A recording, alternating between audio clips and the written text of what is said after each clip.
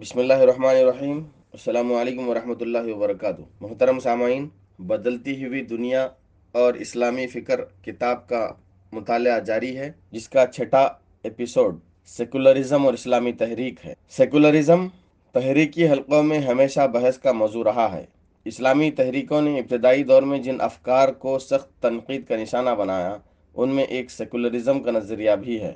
تحریک اسلامی کی فکری بنیاد ہی یہ ہے کہ وہ زندگی کے تمام شعبوں کو الہی رہنمائی کے مطابق استوار کرنا چاہتی ہے۔ چنانچہ ہر وہ نظام فکر جو وحی کے عنصر کی کارفرمائی کو محدود کرنا چاہے، وہ بلا شبہ تحریک کا نظریاتی حریف ہی ہوگا۔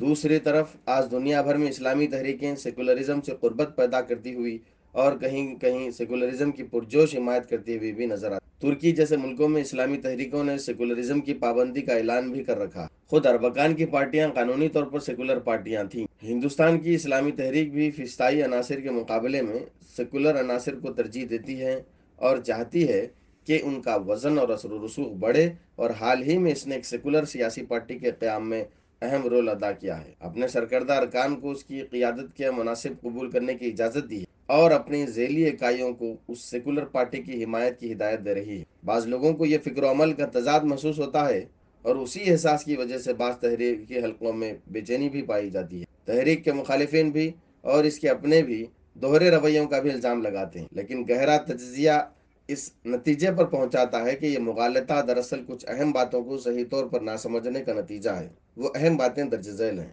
پہلی بات تو یہ ہے کہ لفظ سیکولرزم آج کی سیاست میں ہمیشہ ان معنوں میں نہیں بولا جاتا جن معنوں میں اس لفظ کے اولین موجدین اور انقلاب فرانس کے نظریہ سازوں نے اسے استعمال کیا تھا، اور جسے تحریک اسلامی کے اولین مفکرین نے تنقید کا نشانہ بنایا۔ سوشل سائنسز یعنی سماجی علوم میں اصطلاحات کے مفہوم ہمیشہ مستقل نہیں رہتے، یعنی کہ ٹرمینالوجیز کے مفہوم ہمیشہ مستقل نہیں رہتے۔ زمانے کی تبدیلی کے ساتھ افکار و نظریات بھی بدلتے ہیں اور الفاظ بھی معنوں کے نئے پیرہن قبول کرتے جاتے ہیں۔ آج کی دنیا میں سیکولرزم کا لفظ کئی معنوں میں بولا جاتا ہے، اور یہ ضروری نہیں ہے کہ ان رائج معنوں میں سے ہر معنی اسلامی فکر سے متصادم ہو۔ دوسری بات یہ ہے کہ تحریک اسلامی کا مطلوبہ انقلاب ایک طویل المیعاد عمل ہے، اور اس ہدف کے حصول کے لیے اسے مرحلہ بر مرحلہ ہی آگے بڑھنا ہے، اور منزل کے شعور کے ساتھ مرحلوں کا شعور بھی ضروری ہے۔ یہ مضمون دراصل انہی دو باتوں کی تشریح و تفصیل پر مبنی ہے۔ سیکولرزم کا ابتدائی مفہوم۔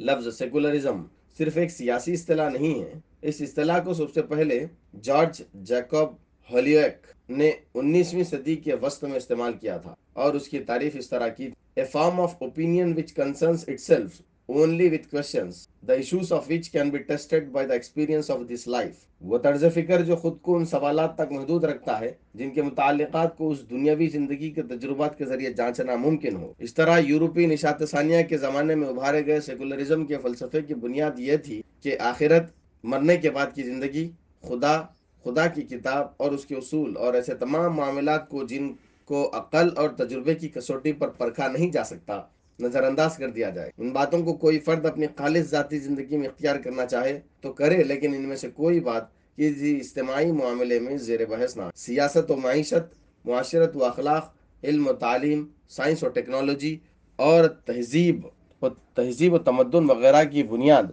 صرف ایسے امور پر رکھی جائے جو اس موجودہ دنیا کے تجربات اور انسانی عقل کی کسوٹی پر کھرے ثابت ہوں۔ اس طرح مذہب اور خدا کی تئیں ایک منفی رویہ، نگیٹو ایٹیٹیوڈ، سیکولرزم کے اس ابتدائی کتابی تصور کی بنیاد تھا۔ اس تصور کے سب سے گہرے اور حقیقی اثرات جدید علوم و فنون پر پڑے۔ تمام سماجی و طبعی علوم کی بنیاد اس مفروضے پر رکھی گئی کہ حقیقت صرف وہ ہے جسے تجربہ یا عقل کی کسوٹی پر ثابت کیا جا سکے۔ وحی الہی یا مذہبی تصورات کو کسی علم کی بنیاد نہیں بننے دیا گیا۔ یہ تصور کوئی نیا تصور نہیں تھا۔ یونانی فلسفے کی بنیاد بھی یہی تھی، اور اسلامی تاریخ میں ابن رشد نے اسی گمراہ کن فکر کی ترویج کی کوشش کی۔ یونانی فلسفوں کی اشاعت کی کوششوں کو امام غزالی نے اور پھر امام ابن تیمیہ رحمۃ اللہ علیہ نے ناکام کر دیا، لیکن مشرق وسطیٰ کے یورپ میں، مڈل ایسٹ کے یورپ میں چرچ کے عقل دشمن استبدادی رویے نے اس فکر کی بھرپور ترویج کے مواقع پیدا کیے، اور آج سیکولرزم کا ابتدائی مذہب مخالف روپ سب سے زیادہ جس محاذ پر کامیاب ہے وہ علوم و فنون کا محاذ ہی ہے، اور اسی محاذ پر سب سے زیادہ اس فلسفے کے مقابلے کی ضرورت ہے۔ فلسفہ سماجیات اور معاشیات سے لے کر طبیعیات، یعنی کہ social sciences, economics, physics and chemistry, کیمیا، حیاتیات، بائیولوجی اور انجینئرنگ تک تمام علوم و فنون کائنات کی سب سے بڑی حقیقت یعنی خدا کو نظر انداز کر کے تشکیل دیے گئے، اور آج خالص مذہبی معاشرے بھی انہی علوم کو پڑھنے اور پڑھانے کے لیے مجبور ہیں۔ اس فلسفے کی بنیاد پر جو سماج بنتا ہے وہ سیکولر سماج کہلاتا ہے۔ سیکولرزم کی ابتدائی نظریہ سازوں نے تو ایک ایسے سماج کا خواب دیکھا تھا جہاں مذہب گھر سے باہر بالکل نظر نہ آتا ہو، اور سماجی معاملات میں مذہب کا عمل دخل بالکل صفر ہو۔ مذہب صرف ایک فرد کا انفرادی روحانی معاملہ رہ جائے، اور کسی بھی دو افراد کے کسی بھی معاملے میں مذہب زیر بحث نہ آنے پائے۔ اس ویژن میں تہذیب، کلچر، سماجی روایات، رہن سہن، بود و باش، سماجی ادارے یعنی کہ سوشل انسٹیٹیوشنز، ان سب کو مذہب کے ہر طرح کے اثر سے پاک کرنا شامل تھا۔ سیکولرزم کی اس تصور کو فرانس اور بعض یورپی ممالک میں اور کمیونسٹ بلاک میں اختیار کرنے کی کوشش کی گئی، لیکن گزشتہ 200 سال کے تجربے کے بعد اب دنیا میں سیکولر سماج کا جو تصور ہے وہ مذہب کے مکمل نفی پر مبنی نہیں ہے۔ مزید وضاحت ہم آگے پیش کریں گے۔ سیکولرزم کے انہی تصورات سے سیاسی سیکولرزم یا سیکولر اسٹیٹ کا تصور نکلا ہے۔ سیکولر اسٹیٹ کا تصور بھی سیکولرزم کی ابتدائی نظریہ سازوں کے پاس سخت انتہا پسندانہ تصور تھا۔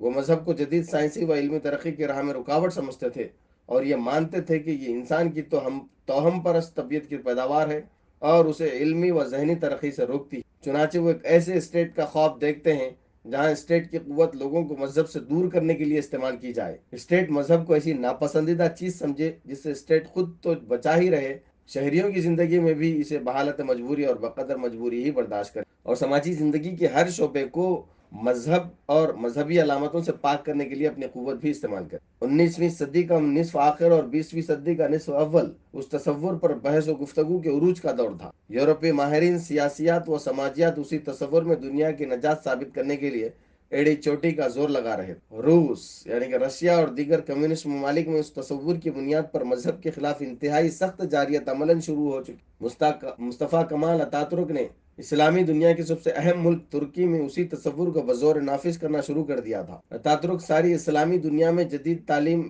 یافتہ روشن خیال طبقات کے ہیرو بنے ہوئے، اور تقریباً ہر اہم اسلامی ملک میں ایسے بااثر تعلیم یافتہ دانشور اور قائدین موجود تھے جو اتاترک کی اتباع میں سیکولرزم کے انہی تصورات کو مسلم ممالک کے لیے فلاح و نجات کا ذریعہ سمجھتے تھے۔ ان حالات میں اسلامی تحریکوں نے بجا طور سیکولرزم کو اپنا اولین دشمن سمجھا اور اس کے خلاف جہاد کو اپنا اہم ترین ہدف قرار دیا۔ چھٹا ایپیسوڈ مکمل ہوا۔ نیکسٹ ایپیسوڈ میں سیکولرزم کے مختلف روپ کا مطالعہ کیا جائے گا۔ جزاک اللہ۔